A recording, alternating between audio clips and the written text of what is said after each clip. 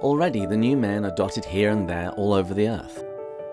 Every now and then one meets them.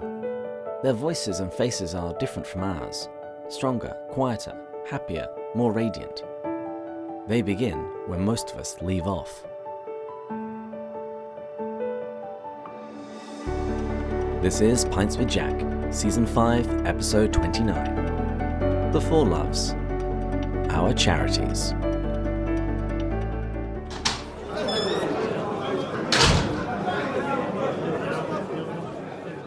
Good morning, everyone.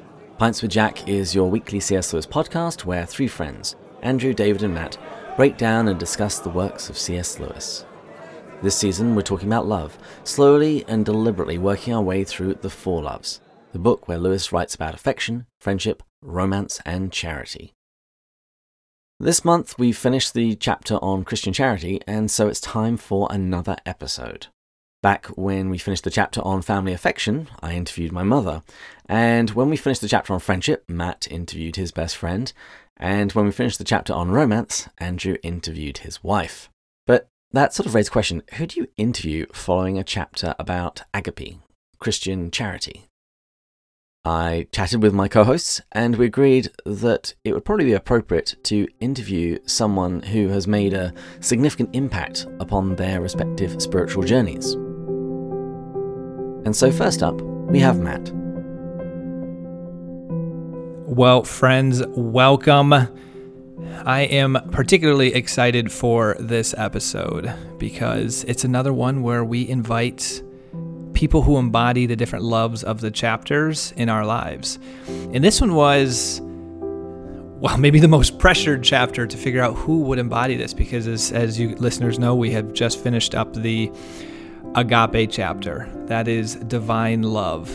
And we've gone through affection, friendship, eros, sexual love, marriage type love, and now we're into agape. And I was thinking to myself, as David, Andrew, and myself asked, what would we want out of this? Like, how would we identify a type of individual who embodies this love? And I was thinking to myself, who has shown me and demonstrated charity to myself? In that supernatural charity, like the point when you don't feel like you necessarily deserve it, but you have still received a love. And so as I was thinking through this, there was one individual that came to mind, and that is Stephen LaFada. He is a very dear friend of mine from my time out in San Diego. So I moved out in San Diego in 2013, right after college. And we worked together for 3 or 4 years, more or less. So we were in the trenches together. We were desk by desk together. And I just experienced so much love in the beginning of the relationship, which I'll explain in a second. But before I go on that tangent, I want to welcome Stephen to the podcast. Stephen, welcome. Thank you, Matt. Thanks for having me. Really appreciate it. It is an honor to be here, and not a small hurdle to be on the Agape Week. No pressure. No pressure at all. Oh, well, in Stephen, you may have even got a little bit of a taste of this. I know you don't know what I'm going to say, but I had to give that 2-minute, 3-minute talk at your wedding. You had a few of us that were standing give it, and I couldn't give it ultimately because I was attempting to give a 2 or 3 minute talk on just the way you authentically and genuinely love people. And I think I got 10 seconds in before I was waterworks, and then another 20 seconds before we realized I wasn't going to be finishing this 2-minute talk. and so I effectively communicated my love for you, but I did not actually communicate it in words. So you obviously know that you've had a big impact in my life, and there's no explicitly one moment that I want to bring up, but I would say very early on in our relationship, I'm coming out of college, and as all 22-year-olders, bright eyes, ready to conquer the world, and with an ego as big as you can imagine, we start working together, and I have like that ego. I got that competitive side. I place a lot of my identity and worth in accomplishments and success. And I as we were working together, it was amazing how often I just felt defensive in my weakness and competitive and not the type of person showing the most incredible amounts of love. And through all of that, you constantly chiseled away at my exteriors and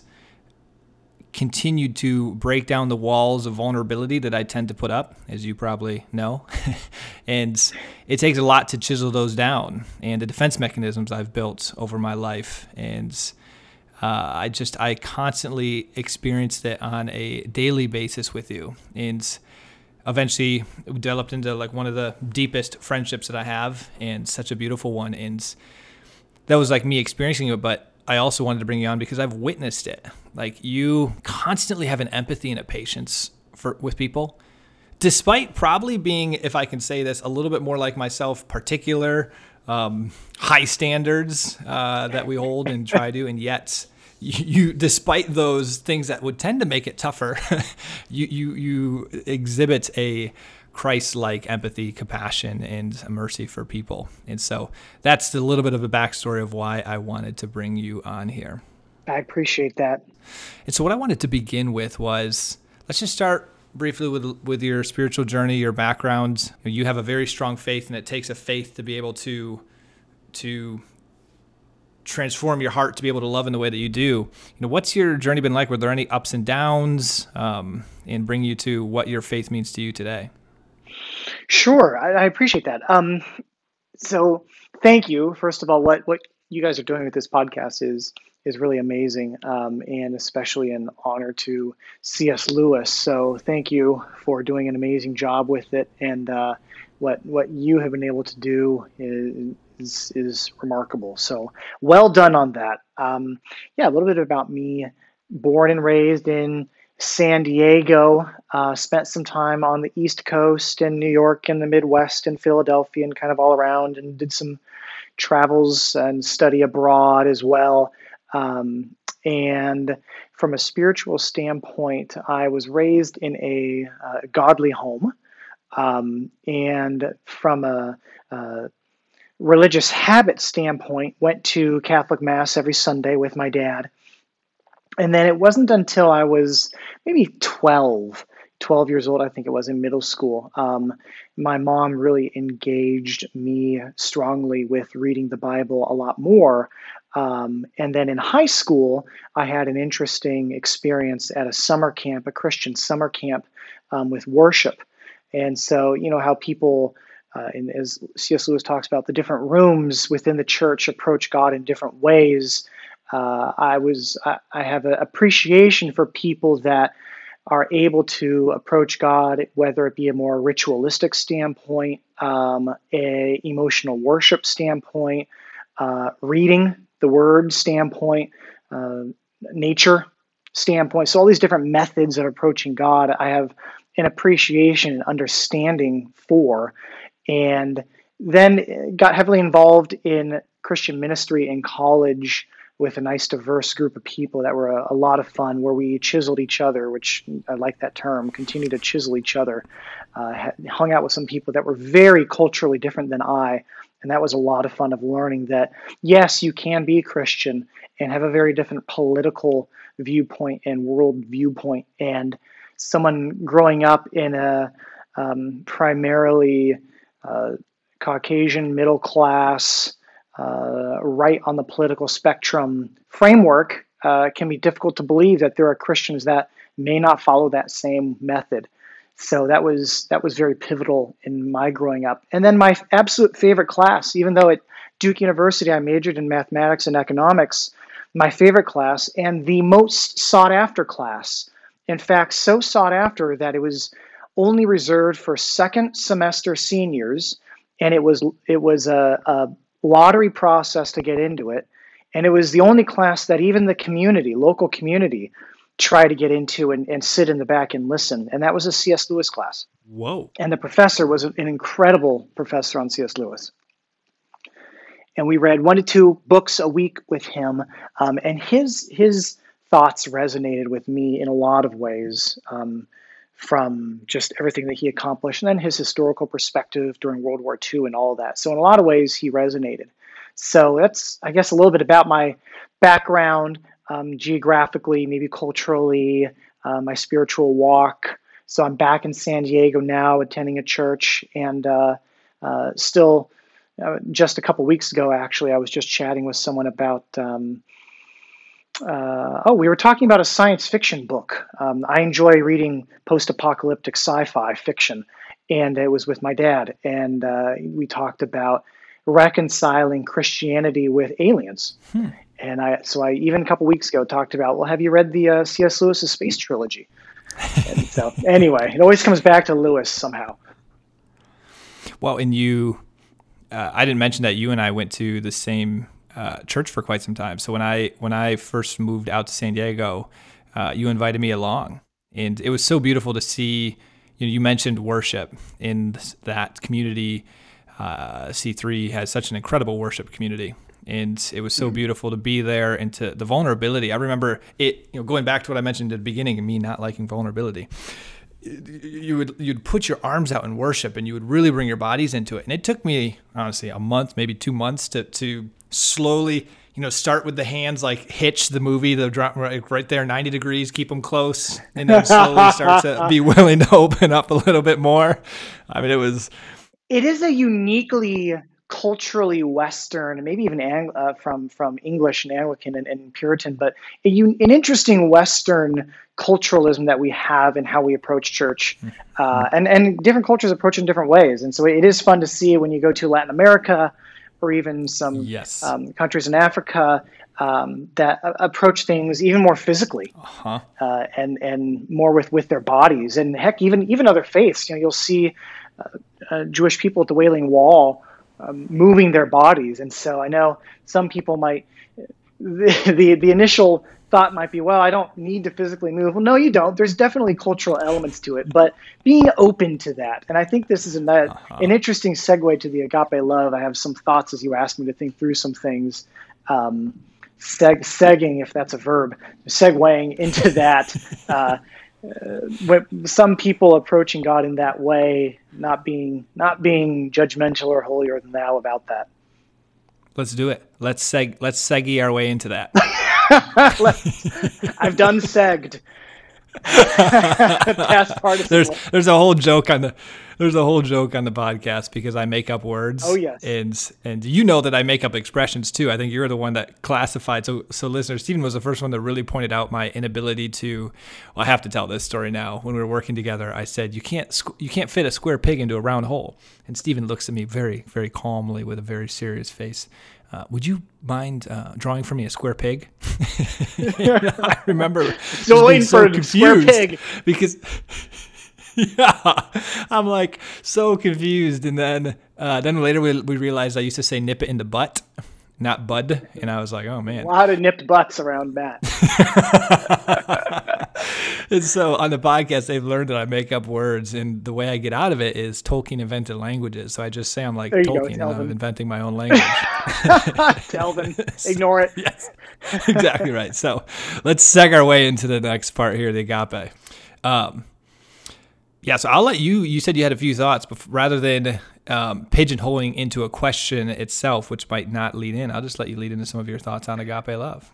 Well, it's funny. I feel like in a lot of ways, Christ keeps bringing things into a simpler framework. I think we tend to overcomplicate, even when all the laws were summed up into two. Mm-hmm. Christ is always simplifying things. And for me, something that is pivotal and that I keep thinking about is actually something I saw on, I don't know if listeners ever saw the show So You Think You Can Dance, or of course American Idol, but there's a season I watched and I loved, and there's often where the contestants join up in groups and they have to make a dance together to compete, and they have to interact well together. And those teams that behave and interact well together and don't get into fights always do better than the teams that don't. But there was one contestant during a fight that she strongly said something that I still use to this day, almost once a week, thinking about it and saying it. And so for me, this is the simplicity, and it's you do you. You do you. And when Christ talks about don't judge others lest you be judged.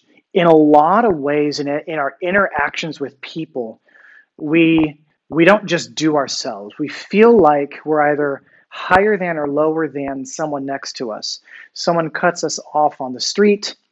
We're able to jump into their heart and realize that they, with full knowledge and premeditated intent, waited for me to get on the freeway. Once they saw me on the freeway, they said goodbye to their family. They zipped in their car and they jumped in just to cut me off. That's how it feels. That's how it feels. And in that moment, we're mad and we honk. And whether or not for safety reasons you should honk, that's beside the point. That the content is within the heart. And it's the idea of, in that moment, we believe that we know everything going on in their lives. We know without a shadow of a doubt that there are no excuses, and that we are the ones in that moment that are the arbiter, and we're going to judge them and we're going to be angry at them. And then the other way around, when you're less than. So you look at someone and they're more successful in certain ways that you perceive, or there's some jealousy, or there's, I can't measure up, maybe I shouldn't say something. It's this feeling or this concept that everything that Christ has put into you is not enough. And so I feel like Christ, in saying, just leave it to, in so many ways, judge not lest you be judged, and take the plank out of your eye before the speck in the other person's eyes. Focusing on ourselves and giving people, extending that grace that everyone is a work in progress and everyone is a jar of clay being made, really, really helps that mindset and that interaction. For me, that's a foundational framework of any interaction. Well, first, that's an incredible framework. And I have a follow-up question to dive a little bit deeper into that. But I wanted to first share, it reminds me a lot of, have you seen the movie or read the book, The Shack? Yeah. So remember that scene when he's told to like judge his father, and the Holy Spirit is showing him, they're in the waterfall, and he sees this little boy being beat and abused, and he finds out that's his father being beat by his father. Mm-hmm. And then he also makes the decision of, with your children, like, who would you choose to sacrifice or something? I don't remember exactly what it was. But the point is, like, we don't have the ability to play God. We don't know all the circumstances. We don't know what happened in someone else's story that hurt them, the wounds that they're bringing to an encounter. And what you just shared reminded me a lot of that scene at the waterfall. And I will never forget that scene. It's probably the most transformational scene in that movie for me. And there's a nuance, because a lot of people hear this and think, "Great, I have to be a carpet that people tread on. Like I'm never allowed to have boundaries. I'm never allowed to be respected. Does this mean that that person that cut me off was allowed and should have cut me off?" Well, no, but the communication method and what goes on in your heart is what's different. And so someone saying something you're having a morning meeting with a colleague or a friend, and they cut you off, they say something, and you move on with your day, and you're angry about it, you're annoyed about it. Well, again, let's not assume that the past week they've been talking to their spouse and planning to cut you off in the conversation this particular morning. Let's say that something else may have been going on. Maybe they didn't even hear you on the microphone speaking. Let's give a benefit of the doubt, and then come back and you can still clearly communicate. Hey, it hurt me when ABC happened. How can we improve communication so it doesn't happen again? So there's still a reconciliation and a growth that can happen, but you're coming at it from a perspective of not knowing more than or less than, but having a peer-to-peer communication on a way to improve both of your lives moving forward. Have you ever seen David Foster Wallace, the talk, This is Water? No. Oh, I'm going to send it to you after this. I don't want to take up any more time from our time going down that path, but it describes very much what you have just described, of understanding that you are not the center of the universe and other people have stories. And so I'll send you that. You'll appreciate it. The question I want to ask to dive slightly deeper into this is, that framework's incredible, and I fully agree, and it's just so powerful to have that. My next question would be, what have you done to help there's the intellectual understanding of that. And then as someone who's a little more impulsive, like myself, there's the in the moment.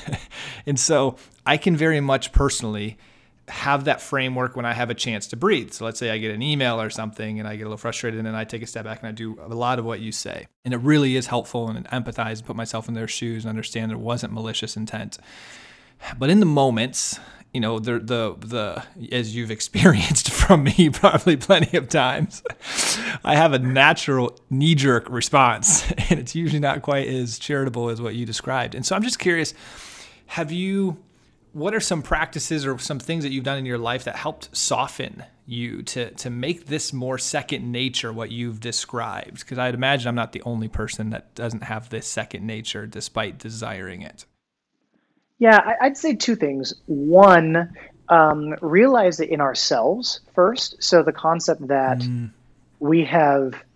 God looks at us and gives us this grace, knowing even before we're about to do something that doesn't measure up, isn't optimal, isn't Christ-like, and we are still forgiven. And a lot of that is in our heart and mindset.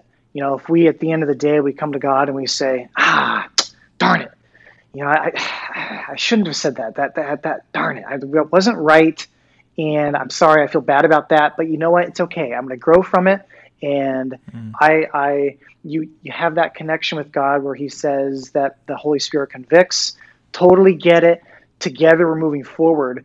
It's not like God gives you the cold shoulder. He extends that grace to you in that particular moment, and the more that you're aware of it in yourself, you actually start to employ that to others. So there are times, have you ever cut someone off? I keep using the driving analogy. I don't know why. Maybe because there's a lot of assumptions and confrontations in driving. In the cars, or you humanize the cars and you think that this big truck is a boss and a big jerk, and this little car is a little snooty car. I don't know, but maybe we humanize vehicles. But when you do something and you think, oh, geez, I didn't even think of that, or I didn't see that. You're not suddenly thrown into hell because you made a mistake.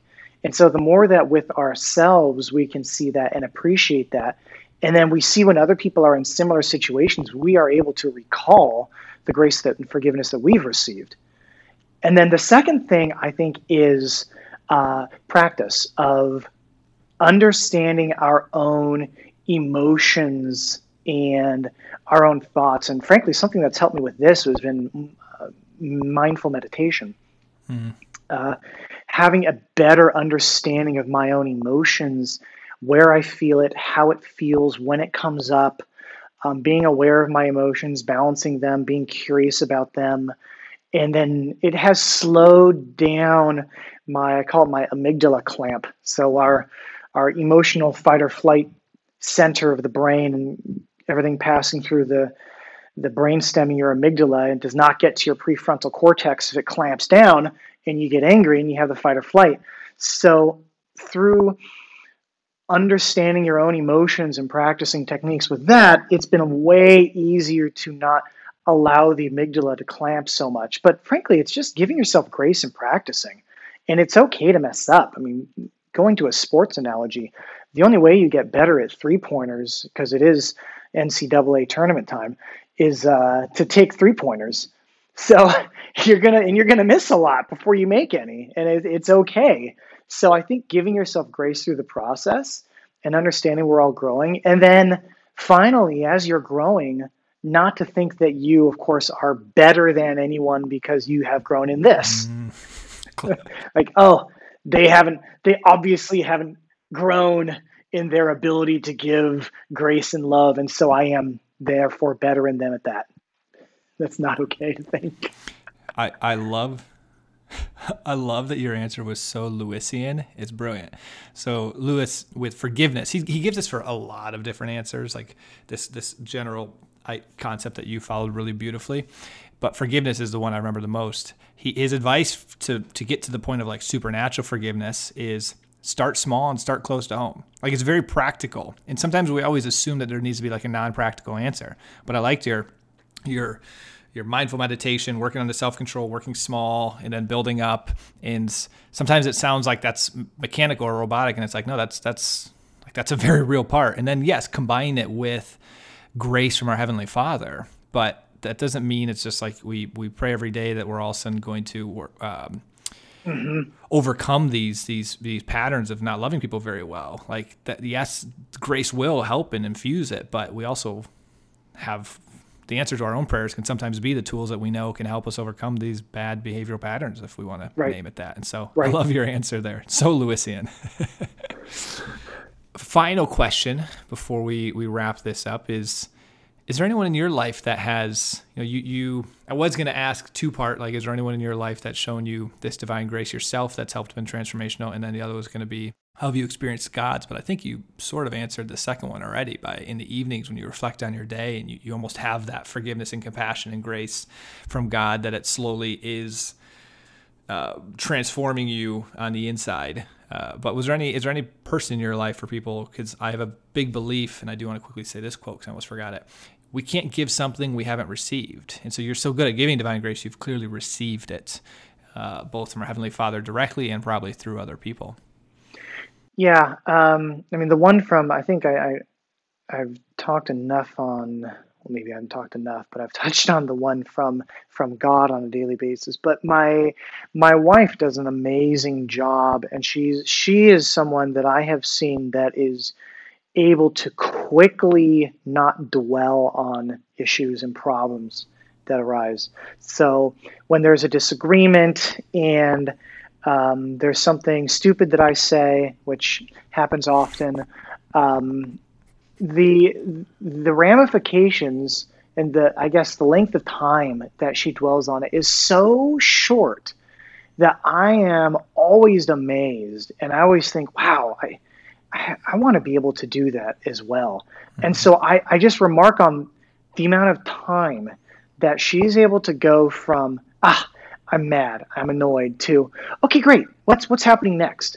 That, like, wow, like it doesn't even scar or dwell. You don't dwell on that. And that's something that she does to me that I'm always floored by. And I think, geez, if I want to get to the point where that 0.2 seconds of annoyed to back. And I guess I see that a lot in my 2-year-old too. My 2-year-old daughter at home, kids quickly go from annoyed to happy, and they don't dwell on the past either. And it's truly remarkable, that gift that they have. And there's some point at which we start to dwell, and then we go into this negative spiral of, and it's literally, they are thoughts that affect our emotions. They're not things that are happening that then affect our thoughts necessarily, but they're thoughts that we dwell on and dwell on and dwell on, and then we give them power, and then we give them spiritual power, and then they take on physical power over our bodies and our health and our friendships and our family. So she's someone that has demonstrated that to me. What a great answer. I didn't know who you were going to choose. That's fantastic. Well, maybe I'll get some points too. You can always you're going to get brownie points. No. I will send this to her, so it doesn't seem like you're strategically sending this to her. I'll make sure it's coming from me, but then she'll hear this. I got you, man. I got you, brother. Well, hey, I really appreciate you coming on, Stephen. This has been just a gift to be able to hear your experience. And again, I'm just so grateful for the love that you show me, and I love you very much. And I just appreciate the impact that you have had in my life, man. Well, thank you. And just your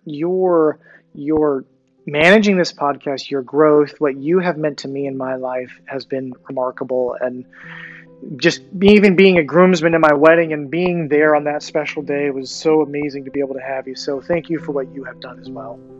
You are welcome. Well, thank you for joining, Stephen. And have a great day, brother. And next we have Andrew. Well, I'm grateful to be here today with my dear friend, Amber Saladin. We met years ago, 2006, I think. Yeah. The first year I met Malcolm Geit, and we did some work together with the C.S. Lewis Foundation. She and her family have been involved there for years. A marvelous musician and and choir director, a great mom. So tell our listeners a little bit about yourself. So I'm Amber Saladin, and in the Lewis world, I'm the Arts and Ministry Director at the C.S. Lewis Foundation. I'm also a worship leader at an Anglican church in Lower Manhattan, where my husband planted about 5-6 years ago. So I'm married to an Anglican priest. I teach at a classical Christian school in Manhattan where my 2 sons go. So I am steeped in the world of the mind, the world of the arts, and raising children in a fascinating and huge city. So I have lots of thoughts going through my head all the time. Well, and Manhattan is just the latest in many stops, right? Yes, we spent 5 years in London and 7 in Vancouver. I'm sporting my Canada hoodie today in an attempt to go north. Listeners, Steve Elmore, the president of the C.S. Lewis Foundation, and I stayed with Amber and Jim in London for the 50th anniversary of Lewis's death, where they placed a memorial stone in Westminster Abbey. And so those were some Amber special and Jim were days. our lovely hosts. And Yeah. I think did I bring goldfish? I think Yes. I brought goldfish and salsa for you. Goldfish crackers, which my son was obsessed with when he was 4. She grew up in Southern California. Her mother was the major domo who basically ran the C.S. Lewis Foundation and still a dear friend. And so it's just a delight to have Amber on to talk about the 4 loves.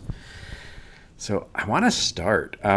There's in the audio recordings, but not, and listeners are familiar with this, in the audio recordings, but not in the actual book. So Lewis gave the lectures that became 4 Loves in 1958, and that's the audio in Lewis's voice.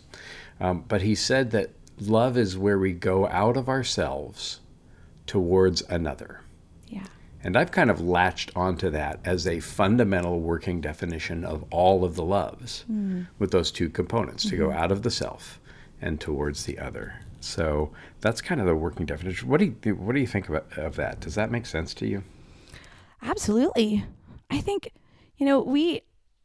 I teach middle schoolers right now, and and they never go out of themselves. No, some of that is appropriate aging and maturing sorts of things. But we have had so much to think about recently with thinking about other people and how my life, my behavior, my choices affect other people. I don't know if we're of a similar age, grew up in the 80s and 90s, and there was just so much about me. And I think there still is. There's, but still so much talk about me, my choices, my preferences. And it is such a Christian thing to think about others. In fact, I remember when I was pregnant the first time, feeling so strange. Everyone tells you when you're pregnant that you're supposed to just eat what your body tells you, because that's what the baby needs. And I remember thinking, this is so deeply unchristian. I'm not supposed to just do what my body tells me. That's what gets me into trouble. I'm supposed to so I went and talked to my pastor's wife about it, and she laughed and said, no. But if you do that, that's what you're doing for the baby. And of course she was right. So there is that sense of self-denial, that as Christians we think about. But perhaps a better way to think about it is not just self-denial, but a deep focus and a deep look at others. How can I serve others? How can I bless others? I have a sister-in-law who's just incredible at always thinking about, she knows, actually a few sister-in-laws, they know exactly what everyone's favorite food is. They know what everyone's favorite, what their birthdays are, what their TV preferences are. They've got it all down and memorized. And I don't have that. I can remember my niece and nephew's middle names, and that's about it. But that's always impressed me as a way of valuing the other person and preferring them above ourselves. Yeah, a seminary colleague just posted on social media. She's a diocesan colleague from Texas, from a different seminary, but she posted a picture of a coffee mug with her name on it. And she said, "Does your sister have a mug just for you with your name on it for when you come over to visit?" And I thought that was such a great example.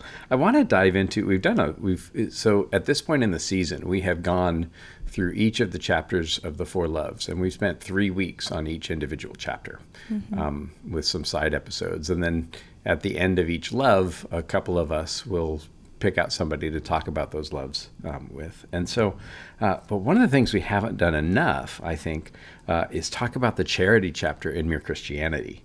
And they seem to dovetail so beautifully. Yes. So Lewis starts out saying, it is about love, charity, caritas. It is a state not of the feeling, but of the will.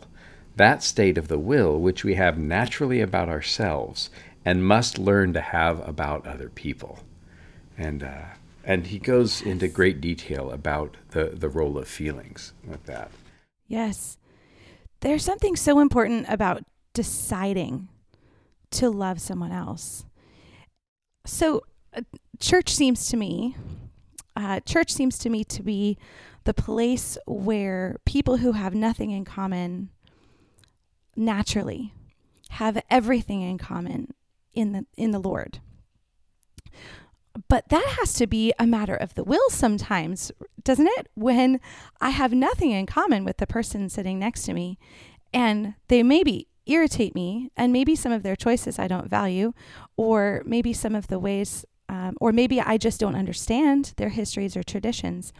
And yet I have to choose to love them, to value them, to learn about them, because they're a person made in God's image.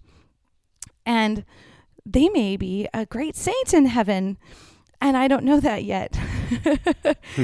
Well, and of course, Lewis talks about that in Screwtape Letters, yes, right? Of course, yes. You know that, and uses that same word, that great saint. And we talked on the show about how the people who come to a church are united by divine love, but they're, for the most part, they're only united by storge, by affection. Mm-hmm. They happen to be in the demographic area where it makes it easy to get to your church. Mm-hmm. And this happens to be the denomination that perhaps they were raised in or that they have chosen. Mm-hmm. And so as I launch into ministry later on this year, I'm going to, see what I can do to try out not, demographic groups, 20s and 30s, yes. Right? But how about the people who like NASCAR? You have a Bible study, or the people who love, Jane Austen. You guys have a Bible study, regardless of age or gender or whatever. And so, but that matter of the will that you, from the Lewis quote that you read, is such an important point when you're raising children. I just had a long talk with my 8-year-old about that the other day.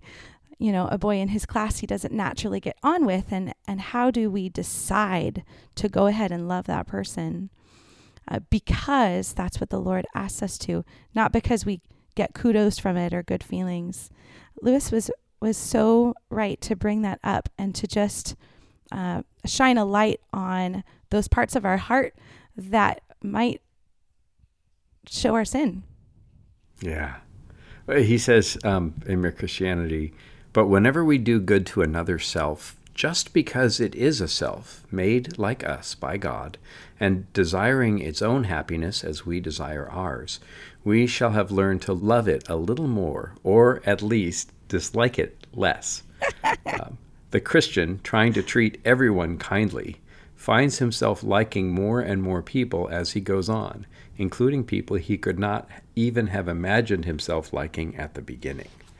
And I think that was true of Lewis, too. And for me, that feels like a formula, a helpful formula to kind of navigate our lives. It's like, okay, I don't like this person particularly well. Mm-hmm.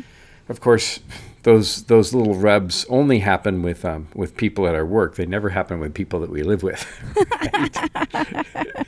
We never have to use, will love, divine love, choice love with people that we're married to or related to, right? Exactly. You've been married how many years now? Almost 22.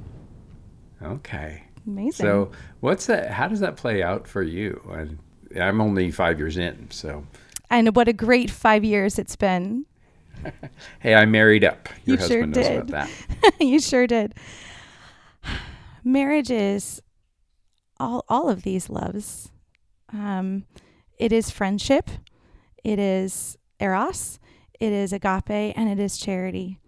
You know, the better friends you are with your spouse, the more you have in common, the more you cultivate things that you have in common, and the more you just decide. I mean, it's not like, I still do have to wake up in the morning and decide, am I going to be married today? I mean, I don't think that every morning for people who are now worried about my marriage, but it is the will, and it is living out my commitments that help me decide to go ahead and have a good attitude, decide to forgive even when forgiveness hasn't been asked for, to decide to prefer another before myself. So marriage is a good blessing, a great blessing, but mostly because it points us to the relationship between Christ and his church. And in our own marriages, or the marriages that we see all of God's loves played out. No, that's so good, and it's so true, and I'm learning it along the way. And it feels like in some ways that charity is the hand in the glove, right? That the other loves are the glove that we put on. But and I was realizing that because we're human, because we're natural, it's natural to start with each of the natural loves. And it's when those loves run out of gas that charity kind of comes in. You know, I mean, your oldest is 12. In a few years, sorry to say this, he'll be of driving age. Oh, we live in Manhattan. He'll never drive. He'll never drive. Yeah. But he'll make stupid teenage mistakes. You'll get the calls at 11 o'clock or 2 o'clock in the morning. And it's not charity that gets us out of bed to help our kids when they have, been idiots. It's not Storgy that does that. It's charity that strengthens Storgy. And we talked a lot this season about that quote in Four Loves, where love ceases to be a demon when it ceases to be a god. And when the real God comes, the half-gods can take their proper place. Yes. And I think that's... how about in friendship? How has that worked for you over the years? How have you seen divine love kind of invading your friendships? In a very similar way to what happens in church and what happens in marriage. Some of my friendships are natural and easygoing, and some of my friendships are choice. I had a colleague in London who I think we both recognized that we didn't have a lot in common. And yet I saw her and I saw in myself a commitment to one another. And so we did grow in friendship, and it was never easy. But we did commit to we never said this out loud, and she was English, so maybe that was why we never said it out loud. But yes, David. There was that sense for which sometimes friendship is a choice, and it's a good choice, and you can learn in that choice. I think in New York, it's been really important for us and to cultivate friendships with people who are very different than us, different backgrounds, different accents, different roles and walks in life. And as we've been more and more connected to the different churches in New York, of which there are plenty of gospel churches in Manhattan and in the Bronx and in Brooklyn and Queens. But not on Long Island. Oh, I don't. I'm kidding. I'm sure there are on Long Island and Staten Island too. I'm kidding. I'm just messing with the boroughs this morning. It's been such a joy to see and to grow from Christians that we haven't had much in common with. But again, those were decisions. Yeah, I think, and we talked about, in Lewis, he talks about fantasy, intellect, and will in Screwtape Letters, and the concentric circles, and how fantasy is at the outside, intellect is next, and will is at the center. And it's only once the will is operative that anything good begins to happen. And then he talks about an action repeated becoming a habit, and a habit repeated becoming a virtue. But it all starts with that kind of act of the will. I mean, I think that Lewis himself had difficult relationships. Yes. That he had to practice charity for. I mean, I think of Mrs. Moore, certainly, but then also Warney, fishing him out of pubs and things. And any two people who have lived together for a while know how to rub each other the wrong way. Yes. And I think that's when charity kind of has to take over. Absolutely. It's like what Augustine says about ordering our loves. Mm-hmm. And we've been talking a lot about this year at school, because I teach at a classical Christian school, and this has been our... Yeah, so say a little bit more about Augustine, yeah. Yes, this has been our theme for the year. This is Augustine on Christian doctrine. But living a just and holy life requires one to be capable of an objective and impartial evaluation of things. To love things, that is to say, in the right order, so that you do not love what is not to be loved, or fail to love what is to be loved, or have a greater love for what should be loved less, or an equal love for things that should be loved less or more, or a lesser or greater love for things that should be loved equally. So I do need to love my husband more than I love coffee. Mm-hmm. And that's an easy one. But what about my love for Netflix or social media? What about my love for exercise? I don't love exercise, but I've had to cultivate a love for exercise. How do I order my loves in such a way that those are then becoming habits, which then become virtues? And so I am which is what you just said, right? So I am trying to build into myself affection for the things which should be loved the most. Mm-hmm. And I don't remember discussing this as children in the church. Mm-hmm. Yeah. Well, and that's the genius point of Lewis is, Yes. For me, in terms of relationships, he said, don't worry about how you feel about it. Just do it. Yes. Just act loving towards somebody, and the feelings, begin to show up. And of Yes. course, that's the, let's see, is it Mere Christianity? I think that it's the end of one of those chapters. Let's see. Mm-hmm. But the great thing to remember, end of Charity chapter in Mere Christianity. But the great thing to remember is that though our feelings come and go, his love for us does not. It is not wearied by our sins or our indifference, and therefore it is quite relentless in its determination that we shall be cured of all those sins, at whatever cost to us, at whatever cost to him. Which is, of course, it was great, you hit a big organ chord after that. But then as I'm reading it, I'm thinking, that's a model for how we should love in our earthly relationships. Though their feelings for us come and go, though our feelings for them come and go, our love should not. Mm-hmm. Our love should not be wearied by their sins, which they'll be. We shouldn't be wearied by their indifference, and we should be quite relentless in our determination that we will participate in any way we can for the curing of those sins at whatever cost to ourselves, right?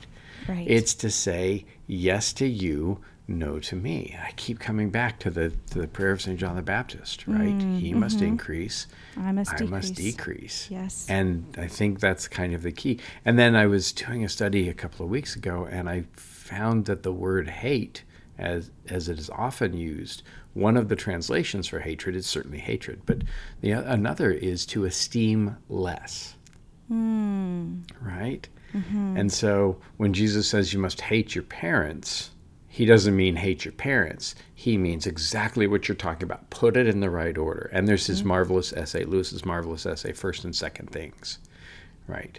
And this whole book is an exercise of here's what happens, here's where the demonic opens the door when we get things out of order. Yes. I've often thought that for all the words in the English language, of which there are many, many words in English, why do we only have one word? Why do we only have love, which is supposed to encompass so many things? I mean, agape, charity, storge, eros, those are helpful. but we need like 12 more. We need like, Yeah. which culture is it that has like 12 words for snow? No, it's the Alaskan. It's the, It's indigenous peoples up. The native. Yes, yeah. from the north. That's so helpful. We need that. We need to bring back all of these different ways of relating to love. Well, and I wonder if maybe a book on the 4 hates would be helpful. We could start with Augustine. What are we really meant to hate the most? Yeah. Well, and I think that we should order our hatreds, We should. I mean, and there are some things that are valid to hate, not in the way that our current culture, looks at it and does that. And I mean, that's going to be the cornerstone of my ministry, is talking about how prevalent hatred is in our own hearts. Yes. Right. Even the seeds of it. Mm-hmm. One must always try to check within oneself. Is what am I loving the most, and what am I preferring the most? This is not easy, friends. This is why good friendships and living in Christian community can be so helpful. Because Andrew can always call me or text me and say, Amber, I don't think that was right. Feel free. Mm-hmm. But in a loving and ordering sort of way, and being there with me to pick up the pieces whenever I fail. Sure. No, absolutely. And I do the same for you. You've been to a bunch of weddings, right? Yes. How often have you heard 1 Corinthians 13? Oh, but mostly the weddings my husband doesn't include that one. So okay. I still love that passage, though. And so as I was prepping for this, I was thinking, and I'm not sure where I'd come out on this. And listeners, I'd be interested to hear on the Slack channel or anywhere else. Is it harder to show unconditional love, or is it harder to receive unconditional love? When you were just describing habits turn to virtues, choices turn to habits, turn to virtues, I was just thinking that when we learn to order those in our lives, it helps us to understand God's love in a much deeper way. And so this is not super well thought out. I think I want to think about this more, but I will say now that when we order our love, and when we learn to order our love over a lifetime, it will help us understand God's unconditional love. So if we are struggling to understand God's love, perhaps that's because our idea of love is emaciated and small. I wonder if maybe God puts the difficult people in our lives and then commands us to love them. I wonder if one of the reasons he does that is so that we can understand just what jerks we are. Yes. And how much it costs him to love us. He's we're very unlovable at times. Lewis says it's that love that comes, let's see. Oh, well, while you're looking for that, I want to tell your listeners about 1 Corinthians 13, that if they want to listen to a great recording of that music set, they should find our friend Jack Redford's choral setting called Love Never Fails. And Jack, J-A-C. That's right, J-A-C marvelous. acronym. Yes. We were just talking about Jack because Malcolm Geit is on our campus today. Woohoo! I got to Malcolm. pick him up from the airport. He's writing some poems for our bicentenary, and so I got to spend some time with him. Took him to the pub where we have proper English beer, thanks to me. That's a story for another time. But excellent. But so we were talking about ordinary saints and Jack. That's fantastic.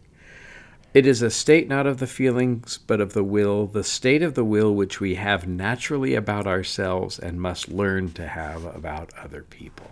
Yeah. Right? I'm going to take care of myself. I'm going to eat and drink and bathe, and I'm going to, prefer my own opinions and all the rest. Mm-hmm. And that comes naturally towards me. And so as I try to become like God, then I try to maybe see, and that's what a great irony. I love myself selfishly, but in some ways selflessly. It's selfless to eat and to breathe and all the rest. And so there's a fundamental kind of caring for myself that has to be constantly maintained, which if I don't do, things are in trouble. And so maybe take that, I think that even the core of selfishness about our self-care, I'm not saying that all self-care is selfish, Right. or maybe let's say self-centeredness. And as I learn from the way that I care for myself rightly and naturally, then I can promote that into the way that God, understanding the way that God cares for me, and then the way that I can feebly, falteringly try to do with others. This is a lifetime thing. I think that's the challenge, right? Such a challenge. To get the self properly ordered. Absolutely. And who was it that said the first and the last sin to overcome is pride? It seems like one of those old guys. I'm not sure, but Lewis calls it the great sin. Yes. In Mere Christianity. Yeah, that when we first come to understand ourselves as sinners before a good God, we have to let go of our pride. And yet, that never leaves us, because humility, as soon as we're really proud of ourselves for having overcome lots of sin, then we have to overcome pride yet again. And I've often come back to that thought that the more in touch with my own sin that I am, that's actually a sign that I'm growing in holiness, although I don't feel that way. So this is not, this is a lifetime of, it takes a lifetime to work this out. And I so look forward to heaven, which is why I loved how Lewis ended the charity chapter with lots of ideas about heaven.